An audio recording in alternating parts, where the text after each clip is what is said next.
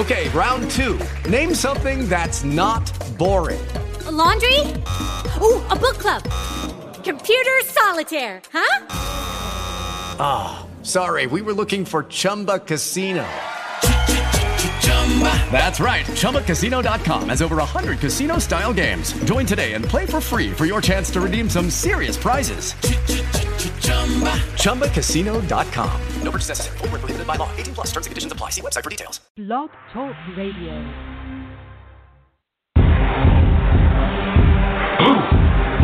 Yeah. You already know what time it is. It's that official time. Where we take this worldwide. Let's go.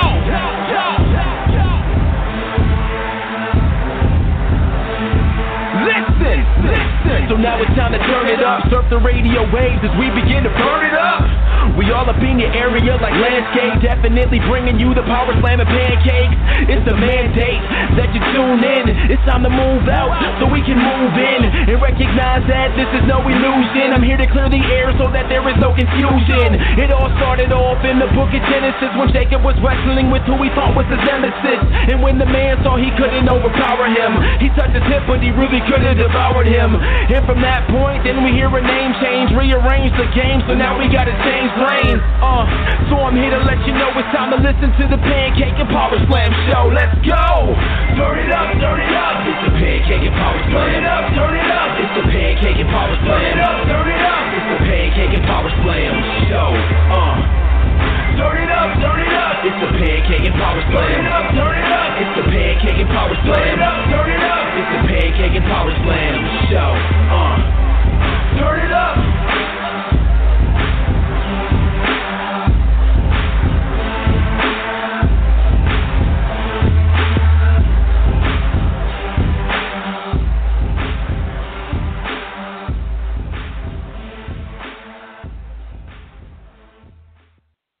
You are now listening to the Pancakes and Power Slam show by Crave Wrestling on Blog Talk Radio. Be sure to follow Crave Wrestling on Twitter at Crave Wrestling and join the Facebook fan page Crave Wrestling. Episode 256, ladies and gentlemen. This is the Pancakes and Power Slam show. Of course, Chris Featherstone here. Follow us at Crave Wrestling on Twitter, Facebook fan page, Crave Wrestling. The weekly interview today is a legend in Japan, WCW star, former NWO member, ladies and gentlemen. I am pleased to have on the show tonight none other than the legendary Scott Flash Norton. How are you tonight, sir? I'm doing good, brother. Everything's awesome, on its way. Yeah, absolutely. It's great to have you on the show tonight. It's good to be here, man. It's good to get back into things. I've been getting a little busy the last couple of months, and I'm excited for the future. Yeah, I'm excited about getting back in there with me and Buff. Yeah. In Murfreesboro, Tennessee, the 21st of April. I'm telling you what, the best of the best wrestling. Yeah, we're unglued that place. Yeah, Vicious and Delicious is back. Yeah, it's been a long time coming. Yeah, absolutely. So Flash, where did you've been wrestling for what, almost 30 years now, and and just what caused you to want to start wrestling? I know that you got the Flash name because you were like the Goldberg of the 80s because you were winning matches so much when it came to your arm wrestling. And if I'm not mistaken, that's where you got the Flash name from, right? Yeah. For about 5 years period of time, I just cut through everybody in a second. It was a moniker I got, and didn't necessarily plan on using that in pro wrestling, but New Japan, when they brought me in, they just went with it. So, it's my arm wrestling nickname, but it stayed with me throughout my professional wrestling career. Yeah, absolutely. So I remember you back in I was a kid back in the AWA days when you were teaming with John Nord. So Vergen Gagne and Brad Rangens were two of your most notable trainers.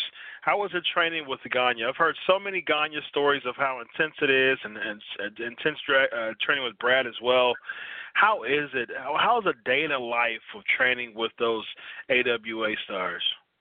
Well, Brad's the guy that had me, and it was torture. Believe it. I mean, 8-10 weeks of absolute hell. Vern pulled me out of camp a couple months, maybe a couple weeks early, and I wasn't upset about it. Believe me. And yeah, it was one of the hardest things I've ever put myself through. And Brad Rangens is an absolute beast. It's just me and him. He loved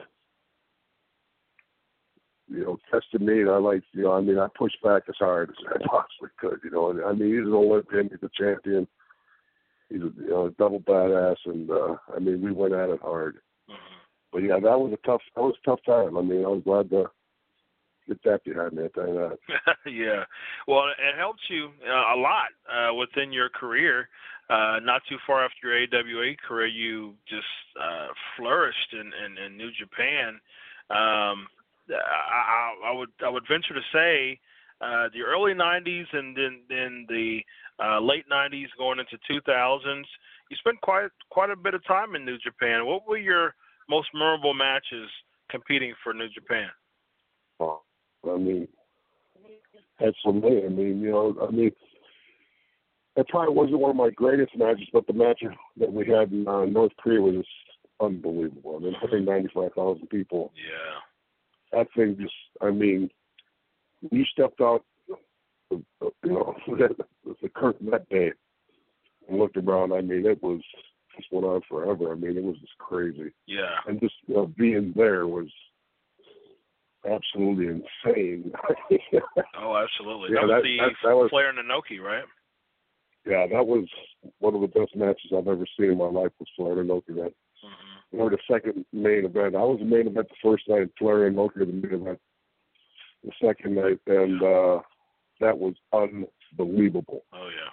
I mean, it was just like wow. I mean, but yeah, that for sure was one of the big ones. I had a lot of great matches with guys like Hashimoto, Muda, Chono, Nagata. I mean, they just keep going. Takayama. Yeah, absolutely. I mean, there's just a billion of them. And I mean, then when I tagged with Hercules and we're Jurassic Powers, I mean, we were unstoppable. They had the Power Warriors, with Hawk and Kinski, Steiner Brothers. I mean, three badass teams. And I mean, we went hard.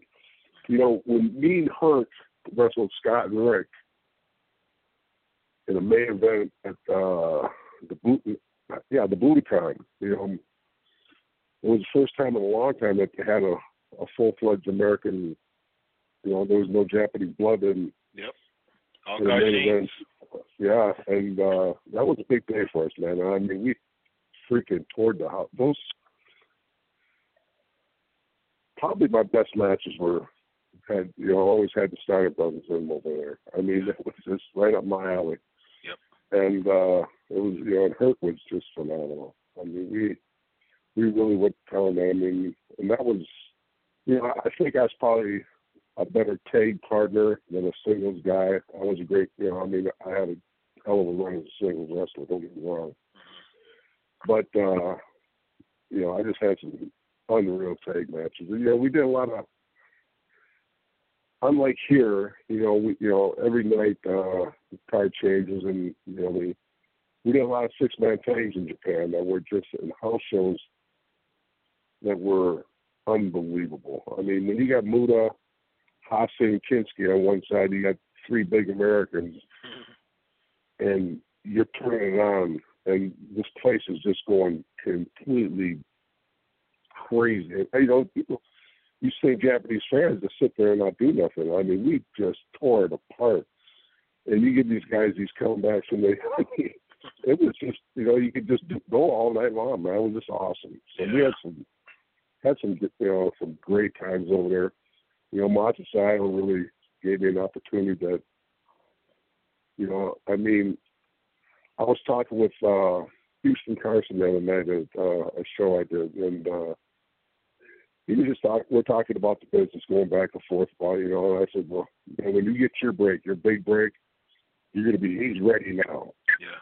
When I got my break, I was green, and Masa took the time to bring me along, and you know, I mean, he worked the crap out of me. I mean, I worked every show, every tour, every match, and you know, I mean, it was worth it. And they got me, you know, they got me going. It was a great opportunity. I was very lucky, very grateful for it. Mm-hmm. Yeah. And Masa was a big deal for me in my career. Oh yeah. Masa he's a legend, certainly. There's no question about it. Yeah. That is one of the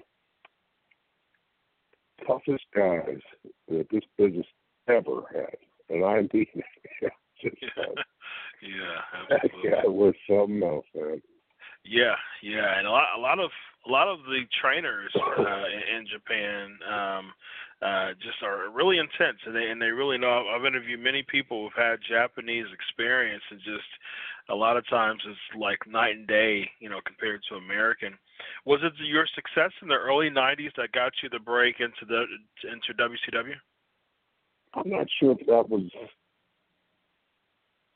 the whole reason. What goes on in Japan when you first get going in Japan, they get you broken and they get you where they want you to be. Then they want you to take off for a year or two and get some you know, season in other places. They want you to go to Europe and they want you to, you know, to the United States or something. So what actually happened is I went and had a tryout with the WWE, and you know, they offered me a deal, but you know, we just didn't put together. And then Eric Bischoff comes and said, "What the hell are you doing that for?" He says, "I'm the president of WCW, man. Come work for me." So I went and worked for him. Then all of a sudden, New Japan cut the deal with WCW, and then they put, you know, me back in the fold as far as bringing the NWO to New Japan. So it just worked out. I mean, right place, right time. It was awesome. Yeah. Now, two of the teams that you're in that you're known for the most in WCW was, of course, like we said, Vicious and Delicious with Buff, and then Fire and Ice with Ice Train. Now, who came up with that idea? It seemed like it really didn't go too well because you were like a mean, aggressive heel, and then with Ice Train, well, I liked Ice Train, but it just didn't seem like the team clicked as much. What were your overall thoughts on that team? I hate this question, bro. we're so different, and you know, you got to be willing to work with the other guy. Yeah. And that didn't happen. You look at how different me and Bagwell were. Mm-hmm. We worked together. We made it work. I mean, if Marcus didn't break his neck on Nitro that night, we'd have had a run that would have been pretty damn good. I mean, right where we needed to be. And, you know, we just were seamless. With me Train, it was such a battle just to get out of the locker room. So, yeah, you know, it wasn't, just didn't. And Kevin Sullivan put that together, and I never said, "Hey, man, thanks." It just wasn't any good. Yeah. You know, I mean, when you're, you know, it's just like we're tugging at two different ends and we weren't getting anywhere. Yeah. And it resonated on TV as well. Just as a fan watching that. You could tell. Yeah, exactly. Just watching that in high school, I was like, I like Ice Train, I like Norton, but them two together just really didn't click. I mean, both of you were behemoths, you know, but at the same time, it still didn't really work out. Thankfully, you were able to have a run in the NWO, which was a very successful entity. It got a bit diluted afterwards. What are your overall thoughts on the NWO and just the start of it, how hyped it was, and then just kind of how it faded in the reaction when a lot of people start joining. Well, and it's kind of hard to put it. Just too much politics. Mm-hmm. It's a shame. I mean that couldn't have gone on longer. It just, there was a lot of other things that is way beyond what I know. Yeah. Going on with that, and it was being tugged at 100 different ways for Sunday. But I can't really go into it because I don't really want to bear anybody. Mm-hmm. I just won't do that. That's business. Yeah. Eric Bischoff did a great job. And I mean, trying to control what he had to control stuff, and I just don't really, them guys were awesome brothers, man. They're just great friends, and they've always been to me. So I just don't really want, I'm not going to bury anybody. Yeah, well, not necessarily anyone else, just your particular, analysis on just your run, because initially you were teaming with Buff, and it actually ended up working for you because you worked in Japan and ended up winning the IWGP Heavyweight Championship. You beat Nagata, who's a legend in Japan. Yeah, I mean, I was going to be in Japan no matter what. Mm-hmm. When we did the NWO in Japan, it was huge, and when it was brought to Japan, it was so big. It was as big in Japan as it was here. Mm-hmm. And nobody understands that. And it just put me on a rocket. I mean, it was awesome because that was my country. That's where I was. They centered it around myself. You know what I mean? I had a really unbelievable run there. And, I won the IWGP championship twice. I won the tag titles twice. It was an awesome run to New Japan. I mean, I worked more tours than any other American, and I worked a longer, straight 16 years for that company. Nobody ever did that, So I mean, I had a hell of a run there. It was a hell of a company. I mean, New Japan and the NWO was. I mean, when we got there, when I first started, people would meet you at the airport, reporters and fans, and it was, let it die down, then, because you're coming so much, right? Mm-hmm. Me and Jeff Farmer got off, NWO Sting got off the plane, come on, and it was packed with reporters, and everybody's wearing NWO shirts. I'm going, good night, man, look at this, Jeff. We need a press conference. We didn't even know where to do a press conference. I was tired. Get to the hotel, same thing. Next morning, you catch the bus at 10 o'clock, right? Mm-hmm. Then the New Japan bus is painted NWO black. It was just beautiful. $150,000 page up on this bus, I guess. Mm-hmm. So, I mean, they're all in, man. It was just awesome. Oh, yeah. I interviewed Farmer on my show last year, and he was talking about just how big you and he was in Japan, and just he was saying how the NWO Sting in Japan was more over than the actual Sting was in the States, compared to how Sting was more over, and of course the NWO Sting in the States, and how you guys became just a team, just such a dominant team, and it was great. I mean, I'm going to close on. Yeah, go ahead. I had a lot of great matches with NWO Sting. They don't know how over he was over there. I mean, he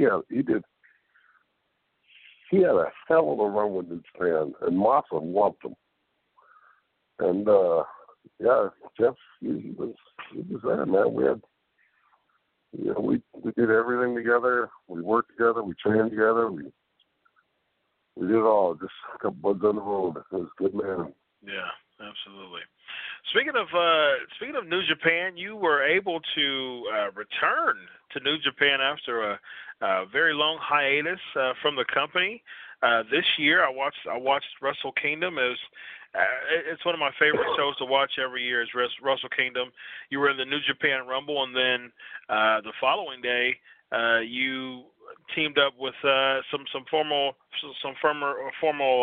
colleagues from Team 2000 to defeat the Bullet Club, which was huge.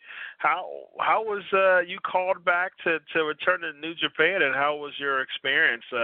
Just kind of reliving those days, those days that you had, some of the most successful times of your career. That was awesome. I mean, I was a surprise guest on the Rumble, and the place just went nuts. I mean, I was so grateful that they forgot about me. And I mean, they didn't. It was awesome. And then getting back in there, and God, it was like our first. I was pretty nervous. I mean, which I shouldn't be. I mean, I only wrestled with 15,000 matches over there, but and it was great. Then the next night at Corgan Hall I love this place. I don't know if you've ever been. It's a small arena, and it's legendary. They do a lot of boxing but they do 4 or 5 wrestling shows a week. And it's just the best place now. It's awesome. And then people were just so cool. I mean, it was just great getting back and being back in that situation, and all the people. And, I mean, there's fans that years ago I took a picture with this couple, and I'm holding up the little baby.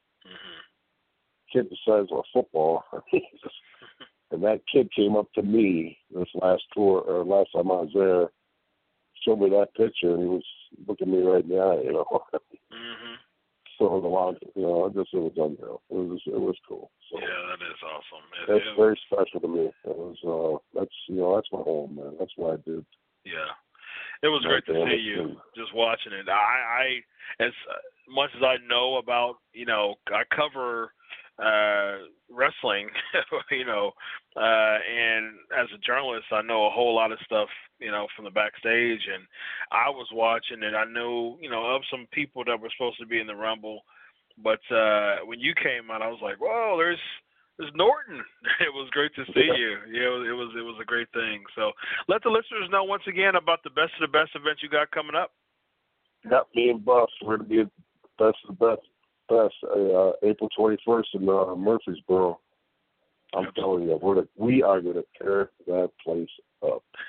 There's nice. Nobody safe that night. I'm telling you, man. Me and Bang, we're getting back in there. It's going to be good, man. I'm telling you something. I'm getting ready.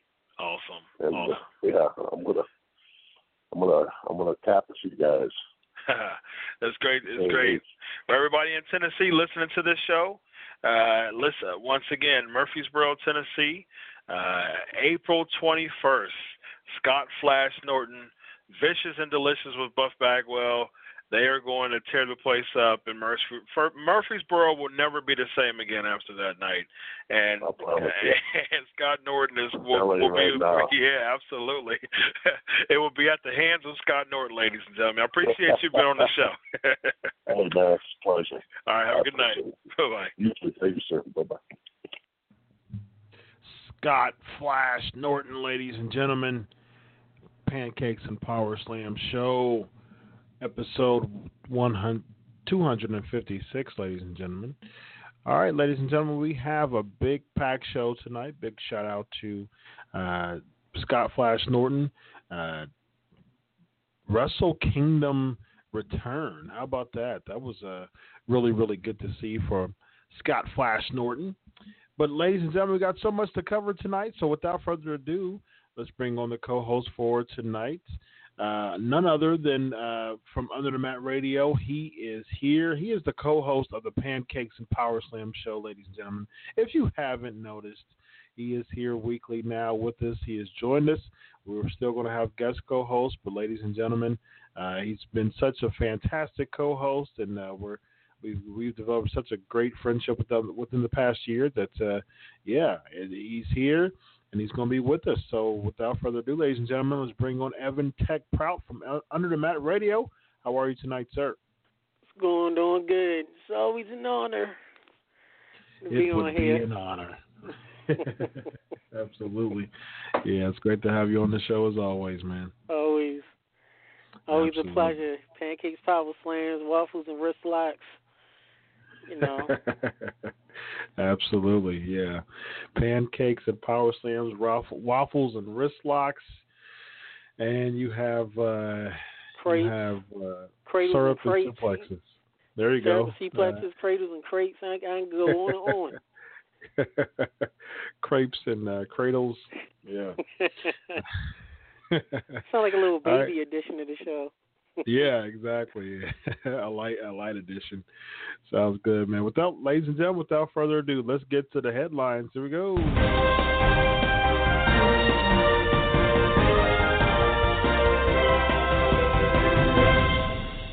Let's start off with the unfortunate news about this week. It has been a very, very rough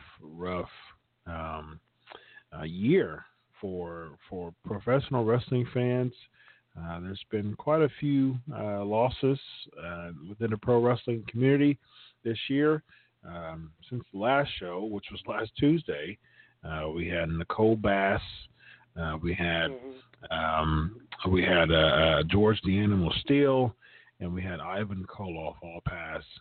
So real tough, really tough that we've seen this year within the pro wrestling community. So, Evan, let us know your thoughts on just the really tough losses the past week, which was Nicole Bass, Ivan Koloff, and George the Animal Steele.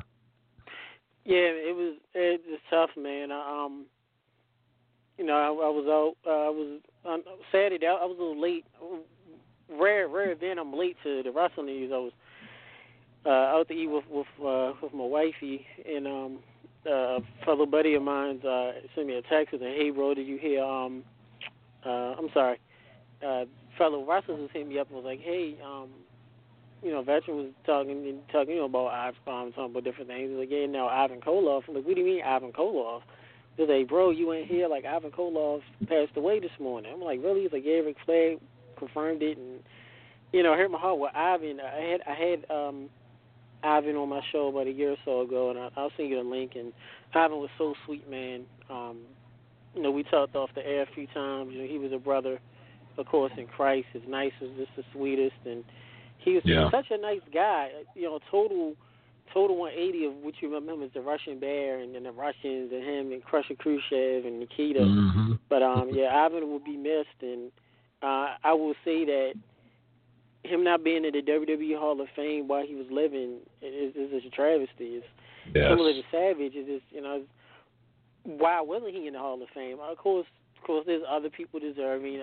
Read a lot of stuff online. So-and-so's in the Hall of Fame, but not Ivan Koloff. But Ivan to be missed. Ivan was a great guy. Nicole Bass said, I'm close friends. Someone that's known in the business, I'm not going to mention his name. I'm close friends with someone that's close friends with her. And I know she was very private. And Aubrey had got some word early in the year, and actually last year, that she was dealing with some health issues. But Nicole Bass will be missed. Very funny, very random from what I've known of her. Never met her personally, but just from talks and being friends with people that are friends with her and watching her at different shows. So WWE hasn't posted anything that I know of her passing. No. I'm actually shocked. No. They didn't put anything up on the website. They didn't mention anything. It's like, how could you not? The woman worked, for your company, even if it was for not long. She's known professional bodybuilding. Right. For WWE, but she'll be missed. And like I said, man, George Animal Steele. I had this toy. His tongue was always green. He was eating the turnbuckles when I was a kid, and I met him briefly in Rhode Island, but 2 years ago. And George was great. My former co-host, shoot name is George. He was like, George, he was picking with him about that. Strong guy, such a nice guy, very intelligent. Very intelligent. He was just, he was a bundle of joy. He was just picking with everybody that walked by and stopped at his booth, just having fun. So, Just definitely. And to mention ESPN, they didn't do this for anybody else. They didn't do it for Childwood. They didn't do it for George Animal Steele. But ESPN on their live ticker during the NCAA basketball game actually said on the ticker wrestling and shouted out Ivan Koloff and said wrestling legend Ivan Koloff passed away. I thought that was something to notice too. They didn't do it for George Animal Steele. They didn't do it for Childwood Sr. They didn't do it for Nicole Bass, but they did it for Ivan Koloff. So. Yeah, I mean, here's the thing with Koloff. A lot of people don't realize just the what he really meant to the wrestling industry. Because so many people remember this, my nephew Nakita, which was awesome. But I mean, he broke Bruno's streak. He was the one who beat Bruno to win the WWE Championship, and he was a former champion. I mean, he was a former WWE champion. There's been talks that WWE may have been petty. I really hope this isn't the case, but I really hope that this isn't the case. There's been some talks that they might have been petty because he's a part of that class action lawsuit going on, but I really, really hope the WWE isn't that petty. I mean, they gave him a little bit of a salute during the latter part of Raw, but I think he deserved a video package as well. I'd imagine they didn't want to overdo it. They could have done it on SmackDown, but I didn't see a package on SmackDown. So I think he deserves a package as well. I think that, like I said, for those who, grew up in the 80s and, in the 90s, those are the people who really don't understand what Ivan meant to the business, just because he, late 70s, was really his peak as far as just a competitor. Toward the 80s when he was competing in the NWA, that's when he was winding down. He was playing more of a managerial role for Nikita, which was still good. I mean, it was still good, but a lot of people don't really understand, what he meant to the business. As far as Nicole Bass is concerned, I mean, she fell off the face of the earth as far as the pro wrestling industry for quite some time now. But I thought she was the weirdest looking, most I mean, she was China before China was cool, man. I mean, like just the bodybuilding, powerlifting, and just I was like, who the heck is this? When she was she was it's the same thing too, man.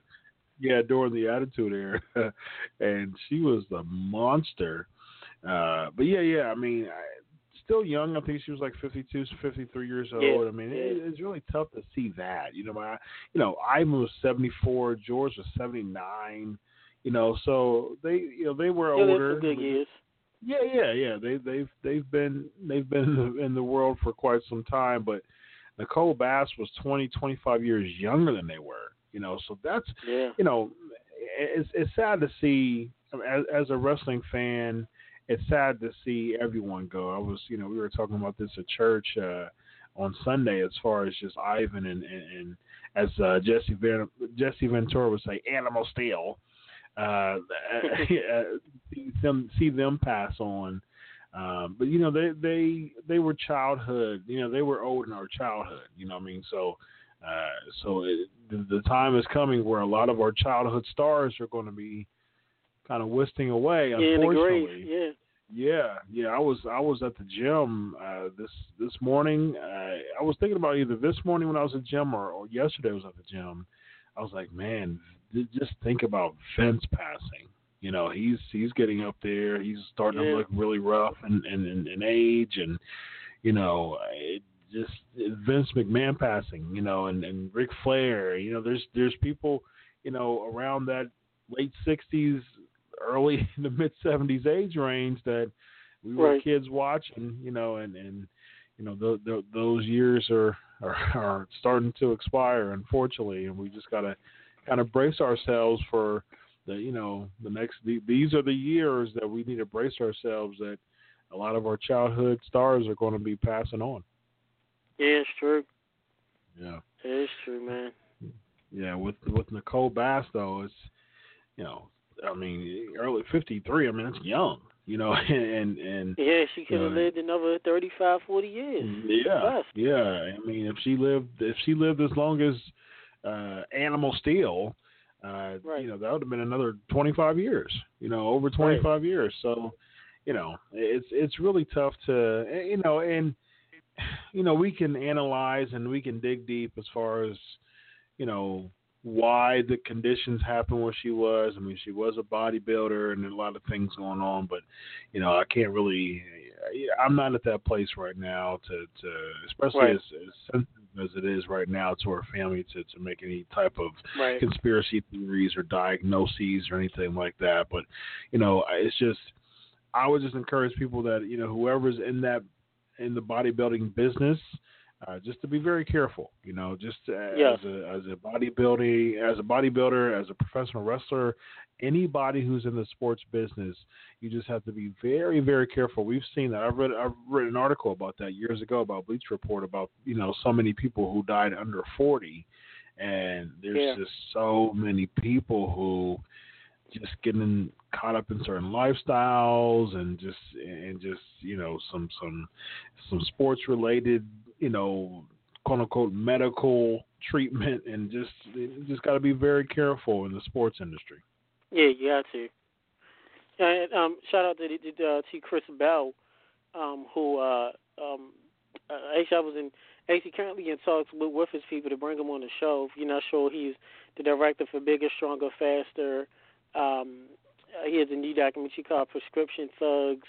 His late brother now, sadly, he was addicted to steroids, and his brother did some job work for WWE, and Chris was a bodybuilder. And the reason why I mention is because I think in Bigger, Stronger, Faster, or his second documentary, Luther Reigns, if you remember him, Luther Reigns was actually talking about taking steroids and the bodybuilding, and even if you remember the Japanese mafia clique that Tajiri had when he was cruiserweight champ. Mm-hmm. What was it? Yeah, no, not Kaientai. It was Tajiri, Japanese clique. The mafia type. Oh. It was him. It was a Jimmy Wang gang. It was Tajiri, and it was the shorter one, the little more American. He was on there as well, and talked about his battles with, the pills or the juice as they call it. Mm-hmm. But yeah, it is something. It is something. So just be careful. Yeah, absolutely. So on a lighter note, we did have The Rock appearing in L.A. There was much reports that he was in L.A.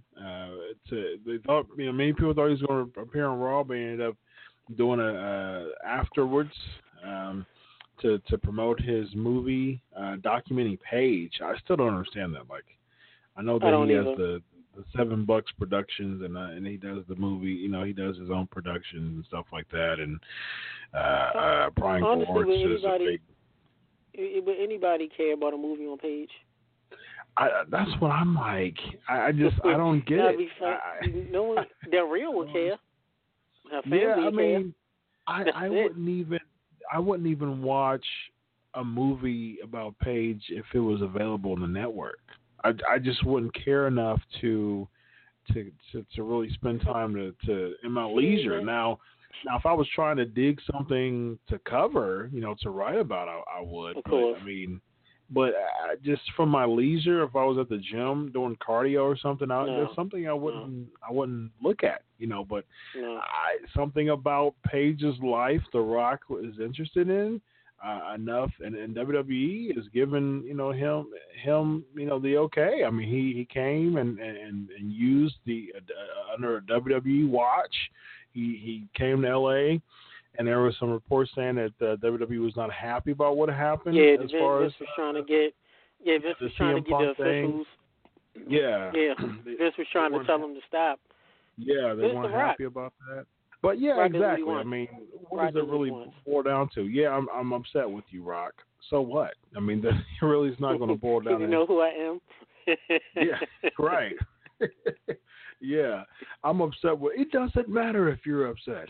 Well, hey, Vince, I'll just leave for another 2-3 years. I'll just keep making a good $20 to $30 million a movie, and you're still going to need me back. Definitely now. You know, Rock is the power. Rock still is a box office name.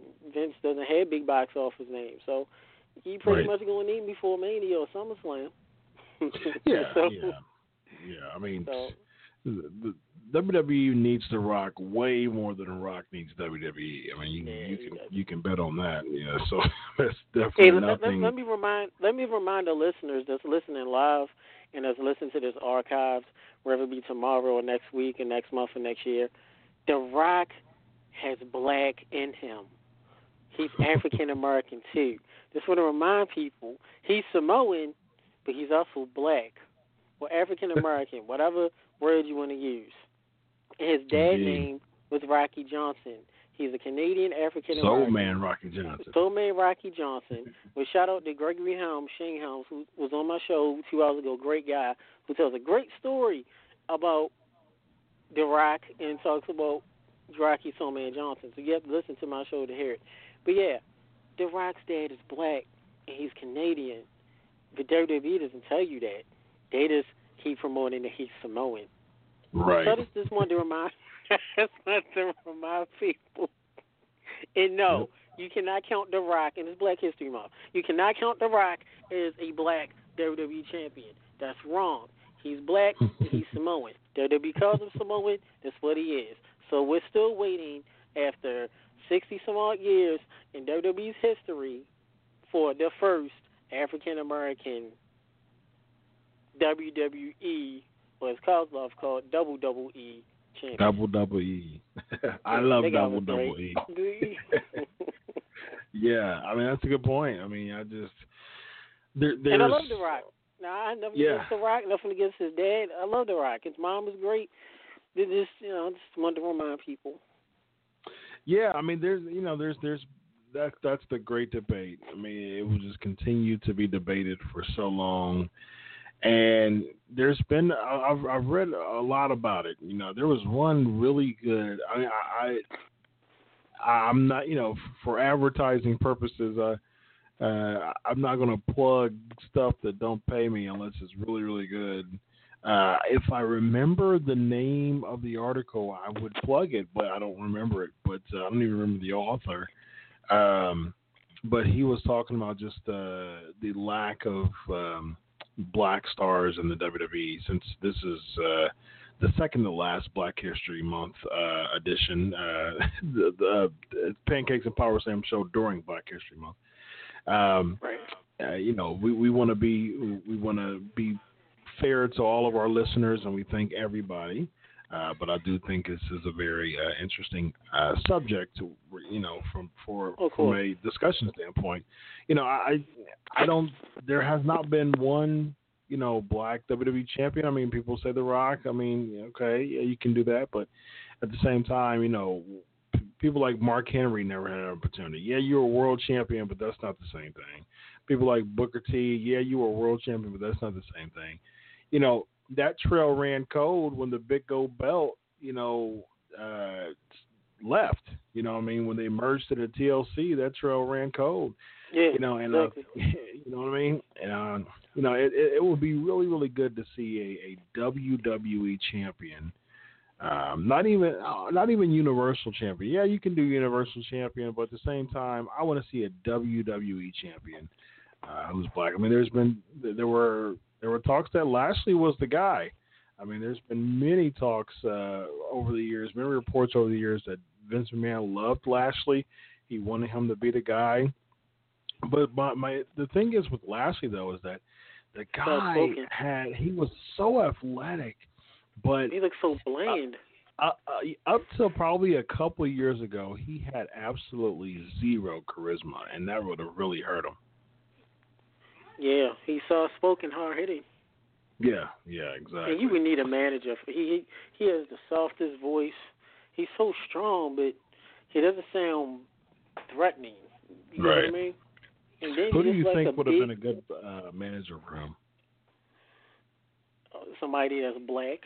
I mean, don't say Teddy Long, Thuggin' and Buggin' Enterprises. Please don't. No. Matt Millicent. Nah, no. I would. Nah, we love Teddy. I would say like back in the day, like a Slick, like a Reverend Slick, somebody like Heenan. You know, I mean, I love Heenan. Heenan and Lashley, that would have been good. Absolutely. Heenan. Who do you think in like the mid 2000s would have been good for him? What about Estrada? Yeah, I was gonna mention. I'm gonna name one name that's obvious, and I'm gonna name another name that you're gonna be like, wow. I'm gonna name three. Estrada, loved him. Remember Abraham Washington? Remember the original manager? EW. And I would even say Heyman. Got fired for making the Kobe reference. How about that? Wow, we gotta bring him back. And Heyman. Huh. Heyman. Yeah, I think. Heyman and Heenan. They could enough, and I love Cornette too. Heyman and Heenan could make anyone. I don't care what color, anything. It would be great. And if Lashley was back in the day, Grand Wizard could have worked great with him. Freddie Blassie. I mean, back in the day, managers was great. Paul Allen. That's the number. Paul Ellering. Oh yeah. Paul Ellering would be Blassie great. Even now. Even now, but the 4 kids of America don't know who Paul Ellering is. Yeah. Well, I think that he's doing fantastic with the Authors of Pain. I think he is the perfect. I think he is the perfect manager for the Authors of Pain because he brings old school back to wrestling, which I absolutely love. The heels are dominant. They don't talk much. They really don't. I mean, Authors of Pain really don't talk at all. Unless they do like, some type of odd language. Like they just I don't know what the heck they're doing or saying, but at the same time you sound intimidating. You know what I mean? So speaking of not talking, and good buddy of mine, Barbarian, I know what the man sounds like when he's backstage talking. I know the man government and stuff. He told me, and I never thought about this, and we all in the wrestling, we all been fans for years, and we in the business and media-wise. He said, hey, brother, me no talk. Never talk in front of camera. He speaks broken English. I said, you're right. He said, he laughed and put his hand on my shoulder. His hand felt like a 50-pound weight. And said, hey, he said, brother, me no talk. Dungeon the Doom, Faces Fair, WWE, me no talk.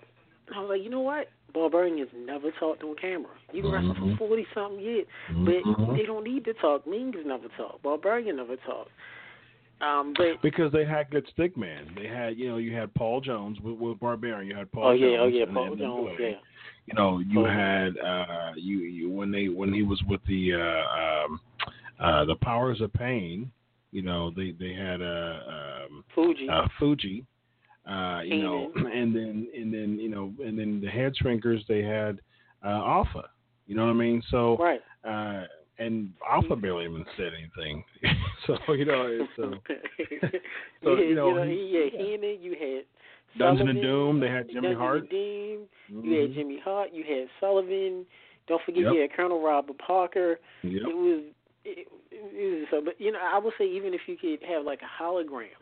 Somebody we didn't mention, Gary Hart. Gary Hart was great financially. I mean, this man was warrior, rude, but like I said, Lashley could have. I mean, like I said, I like what Lashley's doing now, but Lashley could have did it. Booker T could have. See, that's the thing with heels, though. I mean, I'm not a fan of a monster heel speaking at all. I mean, that's the reason why Braun Strowman is so over now, because he rarely talks. I mean, it's like WWE, as much as I criticize WWE about stuff, about creative and writing, I think that they are doing a fantastic job with Braun Strowman. I really, just the old school dominant heel, just getting a bunch of heat. I think they're doing fantastic with him. And when he comes out, they drag the nickname down your throat, the monster among men. They say that at least 3 times when he walks out to the ring, 5 times when he wrestles, and 3 times when he leaves. That's great marketing because they keep digging it in your head. The monster among men, Braun Strowman, who, for other people in there, great guy, nice guy, but he doesn't talk. I wouldn't have to speak a word. Yeah, I mean, had people walking around like Sting. Sting walked for a year and a half and didn't say a word. He just pointed it back. And that was one of the best things ever in WWE. And like that was one of the biggest things that hurt Kane is when he started talking. Like he had, he started with the voice box and then he started talking more and more and more. It was just like the mystique the mystique just goes away. Like when you do that. So Undertaker cut a promo every now and then, but he used to talk too much. There was a time he talked way too much, but nowadays you mean the Ministry Taker? ABA Taker, Ministry Taker. Yeah, he just started talking way too much. The grandest vision, grandest design. Ministry Taker, my favorite visual of Taker. Taker to me looked the most evil he had, even though Taker said it was his worst of his career. And then Taker looked, as far as the character-wise, the personification of evil and demonic was that. I loved how that Ministry Taker looked, but his promos, good gosh. Grandest vision, grandest design. Then American, we had a joke, me and Team American Butt Taker. It was like Taker had to be hot. It's August. He wore a hat. He wore a bandana. That big long leather jacket. That big long leather jacket. Yeah. Jacket. It's August. You in California. Right. Denim jacket, gloves, boots, vest. The bandana, shades. Glasses. Driving a motorcycle. He had to tobacco spit. Yeah, right. That Dreamer had to drink. Which he did talk about. Dreamer said he got paid $7,000 for that. So yeah. Well, hey, he better have. So we got the New Day hosting WrestleMania 33. The translation, there's real quick on this one. The translation to this to me is like, you're selling a lot of merch. We have nothing to do with you. There's absolutely no type of creative direction, and you want to host. I mean, that would be either host or be in the Andre the Giant Memorial Battle Royal. I love the New Day. I've been very vocal about me loving the New Day. Throughout my entire show that they've been in. I love it. The host thing, I guess if you're not going to be involved in a marquee match, last year they were involved in some, just kind of blow off, rinky dink. That never happened. Yeah, that match. It was they were champions, but they were feuding not for the championship, but against the League of Nations, and half the League of Nations are gone. So it's like, it really didn't mean, it was just the worst thing. I can't understand how you're in the booking team. They're like, yeah, they're champions, but yeah, the League of Nations, and then the League of Nations beat them. So it just seems like the whole purpose of that feud was to push. To have a feel good moment with the old guys. Austin Michaels and Foley. And I'm like, I'm a big fan of that. And I'm one of those guys who am a big fan of the part-timers coming back because the WWE has not built hardly anyone other than Cena. You can say Orton, Edge, Batista, but over the past dozen years, there has not been one really larger than life, person that, if they came back, you'd be like, whoa, and so because of Hogan, that, I like seeing the old school. Yeah. So And like I said, I was there at Mania last year, and the crowd went crazy. But like you said, it was. Don't get me started on Mania 32. A lot of that was just filler. It was like New Day could have won, and you just easily could have had the heels beat them up, and you could have done the thing with the feel-good moment. It's New Day, like you said, we ain't got nothing else for EDD, but we need you on the show because you're the number one seller of merch under you're over Cena. So we need you there to put button seats for people to sell because our merchandise and our big names right now is still in the crapper. Yep. Because there's no Rock. Austin may not be there, but, I mean, really, Austin there is cool, but I doubt if he does, especially if show's not He'll there. probably do, I was going to say he'll probably do like a Stone Cold podcast, but as we, revealed last week, they're not even thinking about having those anymore. So, yeah. Right. Whoever's selling big on merch, we got to have New Day, Enzo, you got to have them. We got to have them. Captain 4K Cena will be there. Rollins there, may not be there. The Rock could be there. The Rock does what he wants. Taker will be there, but he's not. And it goes to show you fans hit me up all the time over the years of shows. The IWC, WWE, that part-timers, why they're there? Because look at the names. Look at the talent pool back then. Yes. They sell merch. Look at Triple H. Triple H is corporate. He don't count. But still, Triple H name draws money. Even though Triple H name really draws money mainly against people that draw more money with him, like Triple H, like Sting, like Michaels, like Undertaker. Triple H can draw money, but most of the money Triple H is drawing is when he wrestled against people that had bigger names than him. Right. But you gotta have this. Just think of it this way. So you have. I just broke down, and we're about to talk about that here in just a moment. The ratings breakdown. So within the past 30 weeks, there's been it averages to about a little under 3 million a show a week, and so. I mean, that number is so embarrassing to how it was, just some years ago. And if TNA was at its peak, and they were getting like 2.5, and if TNA was at its peak back now, as opposed, and WWE was still doing their numbers, it would be a lot closer than what it used to be. And it's like.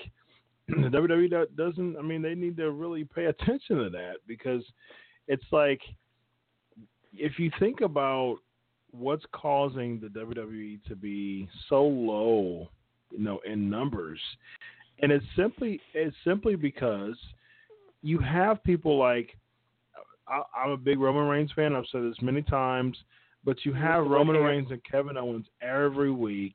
You have people like Kevin Owens, Seth Rollins, who aren't being built as stars. They're being built as good wrestlers, yes, but they're not being built as stars. I mean, there's no star power. All of them are struggling so much to be built as, stars, and that was never an issue, when it came to. People in the Dallas Sportatorium, and it's like, and it's really, really sad. Yeah, it's this, and I'm not gonna mention names because I'm cool with the guy. He has a show too, and he does tons of Facebook videos. And if you want to know Featherstone, I'll tell you after the show who he is. Himself and a whole bunch of people. We need wrestling back in the old days. It's just wrestling and not this stuff. Okay, but wrestling by itself is boring and it doesn't sell. Look at Dean Malenko. Look at Chris Benoit in WCW. Look at Eddie before it. You have wrestling is good, but you gotta have some type of entertainment. Now don't overdo it with all these dumb skits. But you gotta have some kind of entertainment value. Case in point, like you said. Latino heat is what got Guerrero over. Period. Exactly. The LWO, look at that. That's when in WCW he was getting over, but the guy still could wrestle. Look at Jericho, could out wrestle about anybody, and he put Goldberg to sleep real life. But he had stuff to list, or it was the scarf or different things. And Kevin Owens, and I can't remember who was on my show said this, and we said it. I met Kevin Owens before, good guy. He looks like a guy that works at GameStop or that works at Home Depot.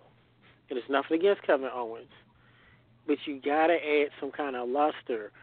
Kevin Owens and Rollins looks like an indie wrestler in WWE because it's a different world. So that's why when the part-timers, the Brocks, the Stings, the Goldbergs, the Batistas, or as Eddie used to call them, the Bautistas, comes in, they draw money. Bring back Rey Mysterio. If Rey Mysterio came back huge, Angle come back huge, because it was a different time period. Flair huge, Hogan come back huge, and the only reason Taker come back huge because it was a different type of era. Now, granted, Michaels too, but and the only reason why CM Punk will be huge is because the way he left. If he didn't do that hype bomb, he'd be just like Seth Rollins. Yep. He was. So, I mean, that's the thing. Right. People see, and I will speak against CM Punk until my last breath, if need be, because CM Punk is so overhyped to me, and it's ridiculous. And it's like you got so many people chanting CM Punk, CM Punk. He was champ for 434 days, and did not move the ratings needle, not an ounce. And it's like, don't give me this crap that, he didn't main event shows and things like that. Don't give me that, because it doesn't matter. If Punk was on the card and he main event or not, people will still be interested in watching. If it doesn't matter who it is, that would be the same thing as saying, Shawn Michaels being on, a show and him not main eventing. Shawn Michaels, ever since like from 2002, like when he came back in 2002, he won the world title, and that was the only title that he had. Period. I mean, he retired 26. So that was 2000 what? The years went together for me. 2010. Yeah. Right. So 8 years. He was there for 8 years, and he did not win the WWE Championship not one time. He had the world title for like a month, and he was there for 8 years. Yeah, lost to Triple H, and it's like 8 years, legendary figure, and he was still relevant. He had feuds with JBL. He had feuds with Jericho. His Jericho feud was amazing. It was great. Yeah, that was amazing. That was great. And Triple H feud. When Triple H. Yeah, absolutely.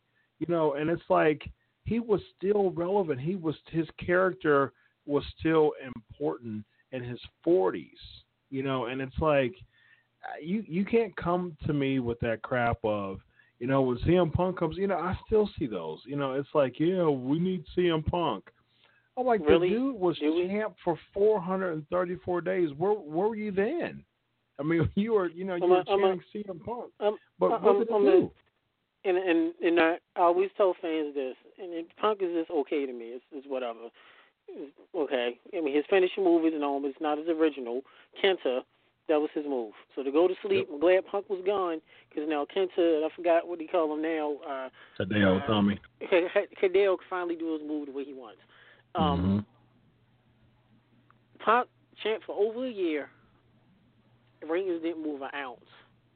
I'm going to name you 3 people, yes, they're part-timers, and one of them is a legend, who showed up one time and beat Punk wrestling every day for a year. When Batista came back, ratings went up. When Brock Lesnar came back, when you F5 seen it at one of the Manias, ratings went up. They was on there for one day. The Raw after Sting showed up at the Survivor Series, ratings went through the roof. That's 3. I mean, Batista will be a WWE legend, we know, and Brock will be. But that's 3. I guess you would say, box office names, big names that everybody knows that sells merch. Even shout out to Batista, because it's to the point he don't need WWE either, because Batista's doing well. Shout out to him and The Rock. Yeah, I mean, he's on a rock. He's doing movie pretty industry, darn well. Right, right. Guardians and the kickboxer movies. Yeah. So you got Batista, Brock, and Sting. Beat Punk, who wrestled every week on Raw and sometimes SmackDown, and at pay-per-views back then, right before he went to the network, before he left, and still ain't moved the ratings. And they saw you every day. Yeah, they beat him. Yeah. So yeah. I mean, I think Punk blocked this too. I think Punk blocked this on Twitter. Really? But yeah, I don't know. I think one of my business partners did a tweet towards him, asking him a question. He does that a lot. He's better. He needs to get old Lord, or he needs some kind of deliverance. If it ain't the Lord, oh yeah, I agree. I agree totally. Yeah, he's a very better man. Yeah. Looking at Reddit here as you were talking, it was a post submitted a year ago. We'll see CM Punk ever a true commercial draw. It says, I know he's critically beloved, and that's all I hear about, but for all the complaints he wasn't pushed enough correctly, was he truly popular outside the IWC? For Money in the Bank 2011, the pay-per-view buy rate was only 195,000.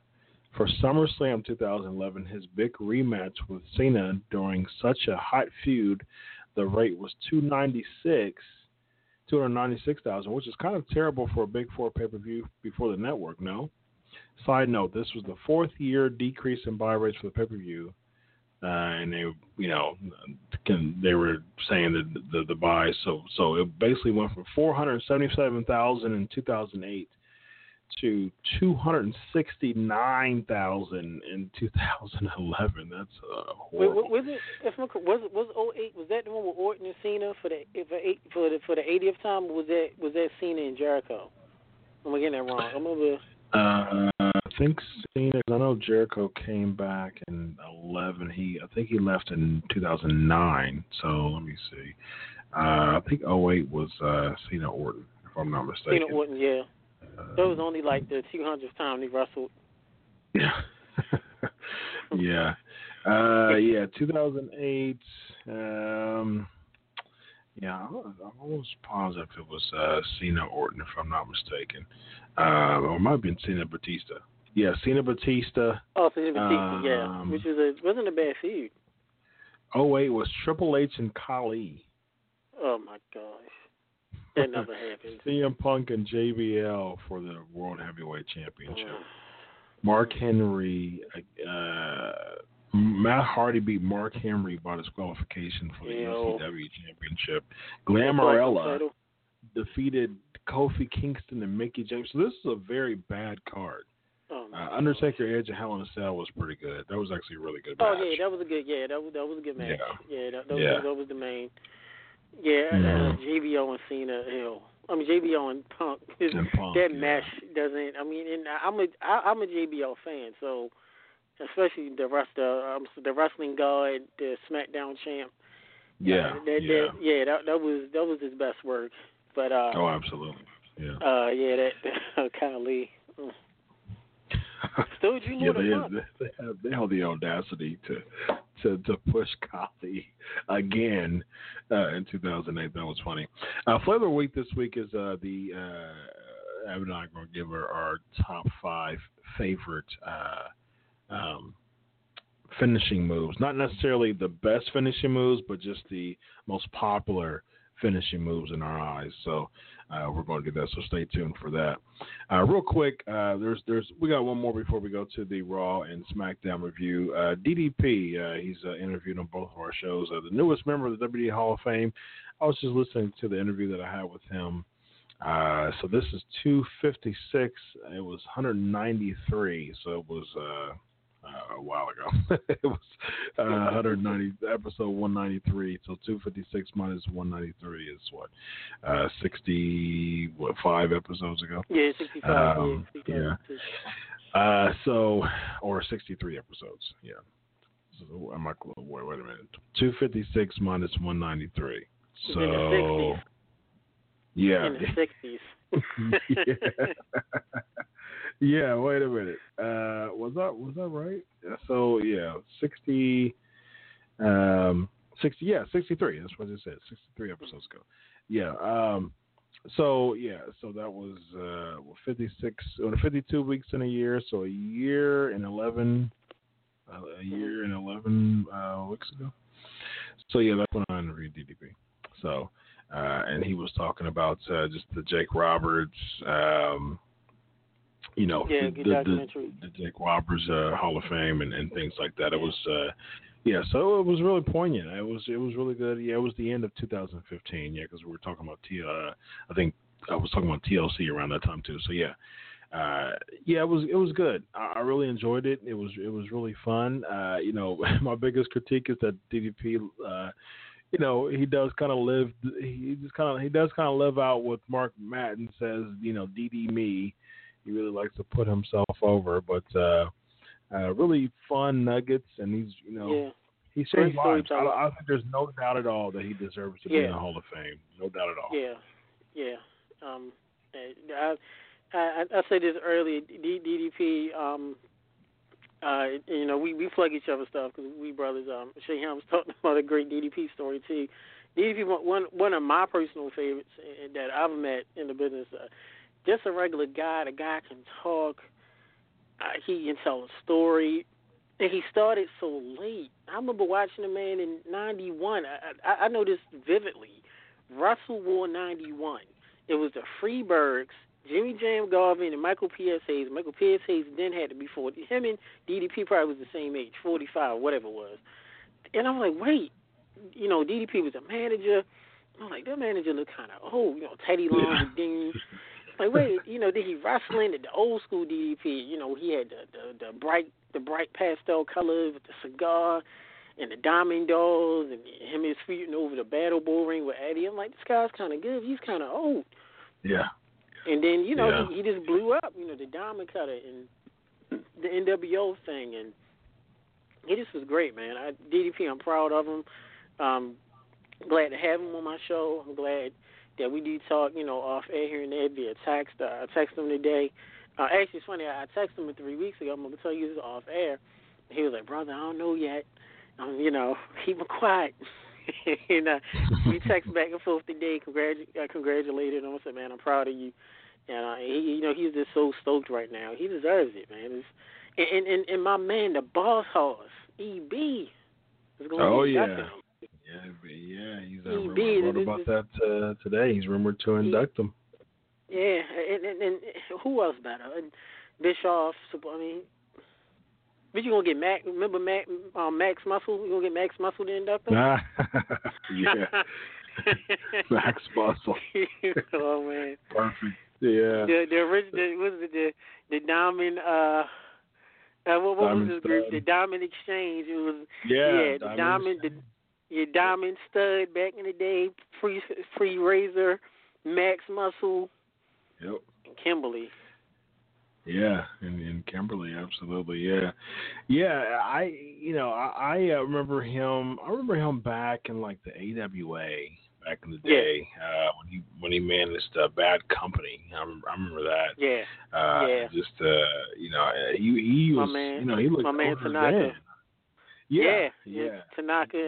He was like 40. He was like in his early 30s then. It was like, yikes.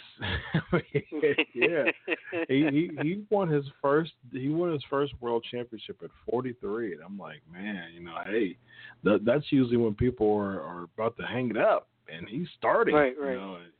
That's what inspired me about DDP. Just really, he was U.S. champion, late 90s, mid to late 90s, and had a really good feud with Kurt Hennig, and just him being the chosen one to defy the NWOs. We talked about that on my show.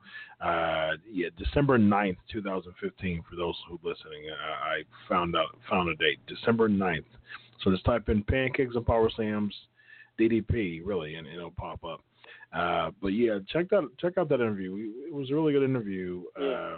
I shortened my interviews on purpose because we got so many to talk about. But I think that interview went about an hour. It's no short interviews with Dallas. Yeah, it is not. Yeah. It's no short interviews with Dallas. Exactly. I think we had for an hour and 40 minutes. That. Yeah. Very, very, very true.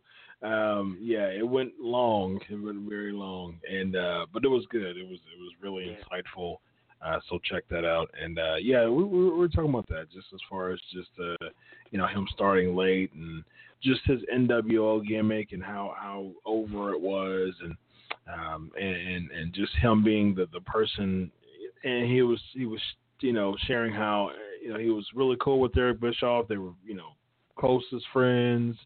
But even Eric Bischoff didn't really believe in him as a top guy because he was getting up there in age, and how Scott Hall really went to bat for him as far as just he wanted to eat the diamond cutter. He wanted to be the guy who took who ate that diamond cutter during that segment with the NWO when he pretended like he joined and things like that. And he was talking about how like week after week they were just denying that particular segment, and then finally they did it, and that was one of the most pivotal moments of his career when he did that. And I think it really helped. It was really good, and I think that he so richly deserves a Hall of Fame induction. It's really going to be good. I really think this is one of the best Hall of Fames that WWE's ever had. Really, I think because every now and then, and I wrote about this this week as well. Every now and then, like usually every year, you'll have the headliner, which is like really cool. No disrespect to Edge, but I don't think he was a good I don't think he should have headlined though. I mean, Hall of Fame, perhaps, but headlining, I'm not a big fan of that. And I'll say this with the Hall of Fame.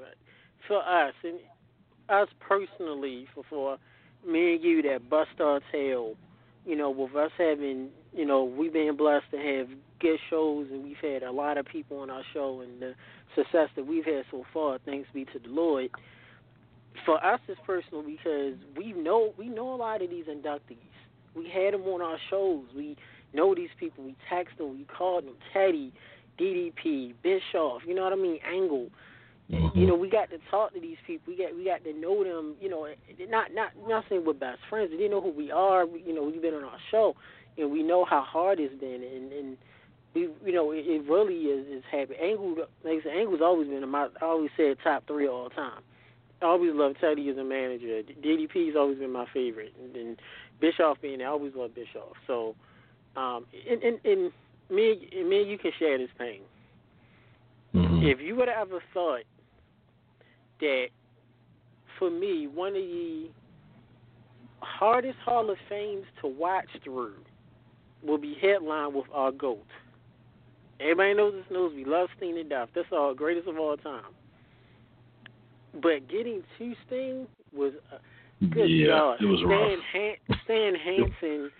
I'm like, are you? What are you saying? Like, it was hot. And then the Freebirds had to be an hour. I fell asleep 5 times and woke up, and they still talking and they singing. I'm like, come on.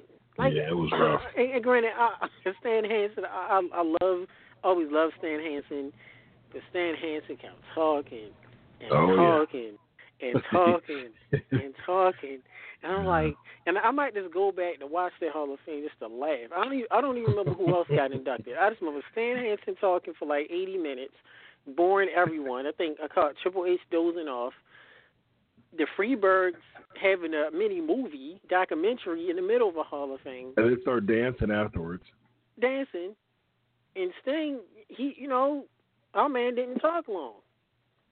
Yeah. But it was a great ending because he said, it's not goodbye, it's see you later. Head to back. Yeah.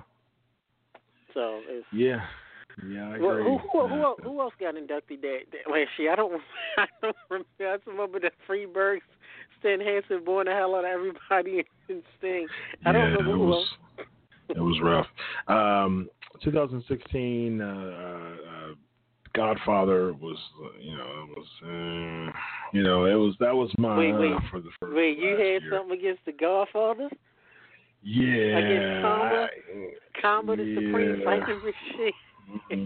Yeah, Hall of Fame. I think Boss Man definitely deserved to be there. Yeah, Boss Man.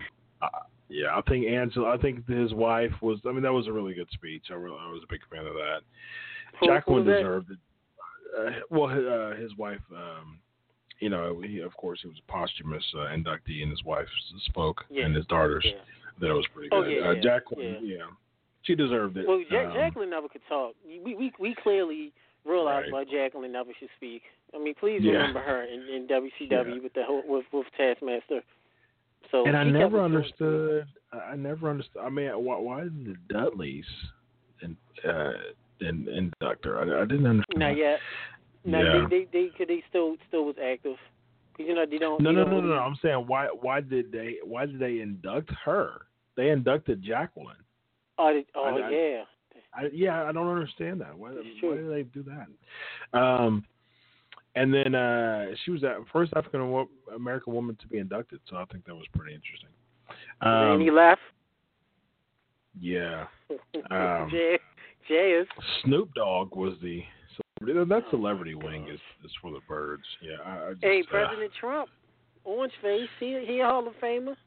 Yeah, 2013. Yeah. Who would have thunk it? Yeah, yikes.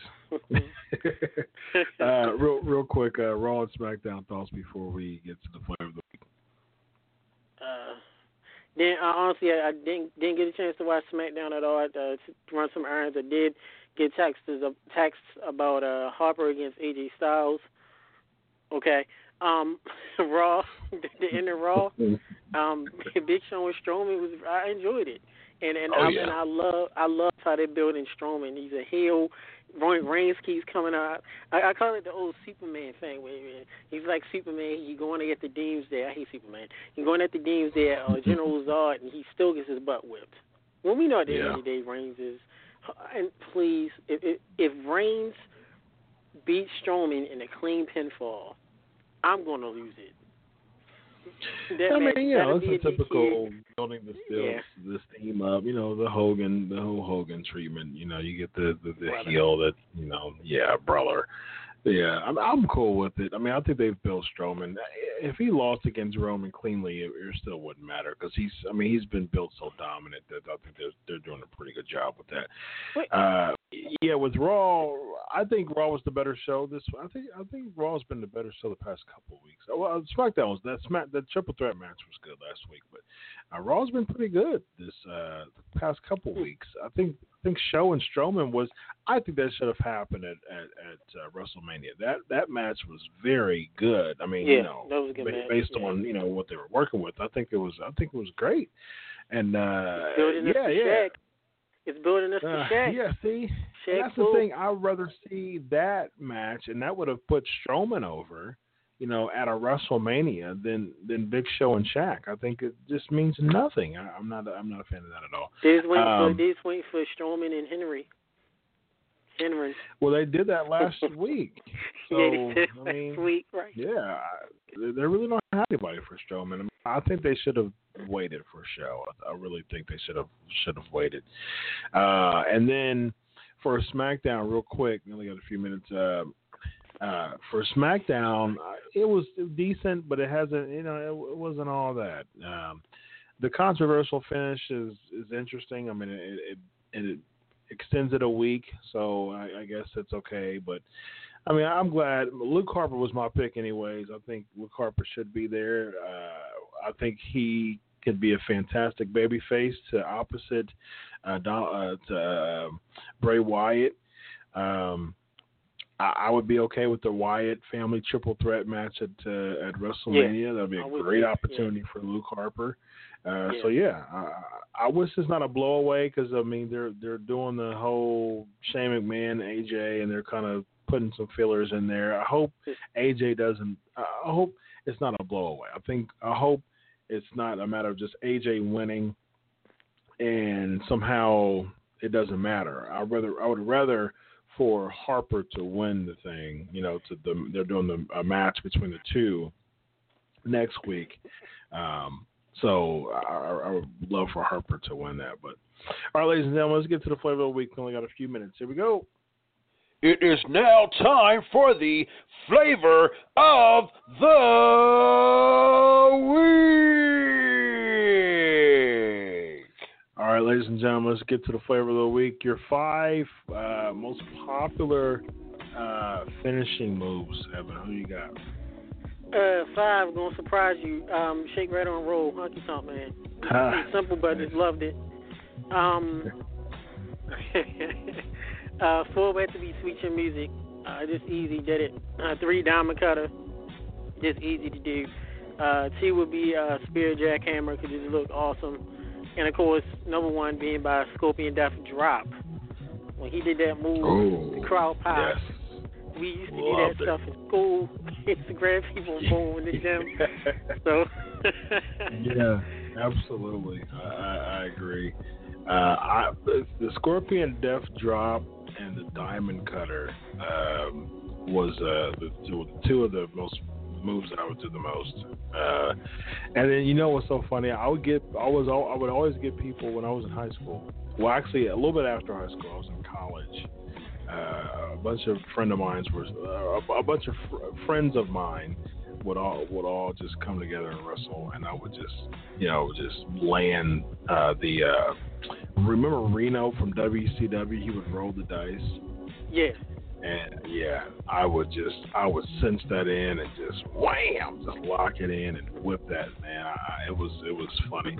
I got stories for days as far as people who were victims of me rolling the dice. Backyard wrestling stories. I got them too. Yeah.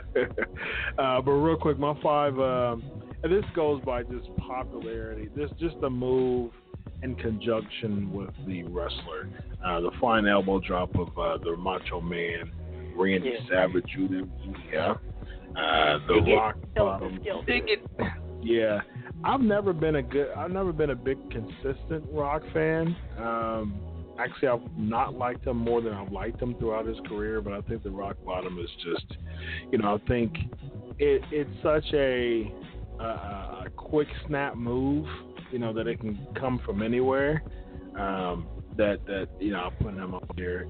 Number 3, when you think of figure 4 leg lock, it's synonymous with Ric Flair. Yeah, Flair. It's Ricky Flair.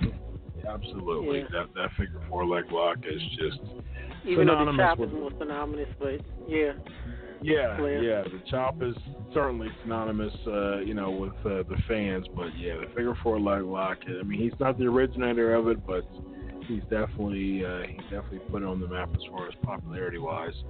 And then number 2 is the Stone Cold Stunner. That was another move that I used to always stun people in high school. I tell you what, it was one of those DTA, don't trust anybody philosophies during the Attitude Era. I was in high school. You would turn around and eat a stunner like nobody's business. And then number 1 for me was just the Hulk Hogan leg drop. As plain as a move that was, as a kid, I always remember Sting is my favorite all time. Hogan's not even in my top 5 actually. I mean, he's in my top 10 perhaps, but not even my top 5. But Hogan as a kid, I remember, man, he was the man, and that leg drop. When he would hit that leg drop, he had some elevation to it. He would make it work. Cool. Awesome show as always. Let the listeners know where to find Under the Mat Radio. So you can find Under the Mat Radio on www.blogtalkradio.com/Under the Mat Radio. Find us on YouTube, Under the Mat Radio page. Please subscribe to it. Facebook, Under the Mat Radio like page, group page. Also email us at underthematradio@gmail.com. Under the Mat Radio Instagram. And don't forget, check us out. Shane Helms interview we just did tonight. Please check that out. blogtalkradio.com and on YouTube by Friday. Awesome. And once again, thank you to Scott Flash Norton for being on the show tonight. Thank you, Evan, as always, every week. I enjoy it thoroughly. It would be an honor. But my spot. Thank you so much for being on the show again. Again, follow Crave Wrestling on Twitter at Crave Wrestling and like the Facebook fan page Crave Wrestling. Ladies and gentlemen, 256 episodes. This is another one, successful one. This is Chris Featherstone, Crave Wrestling, signing off. Until next week, enjoy your week of wrestling. God bless. You all have a great night. Bye-bye. Thank you.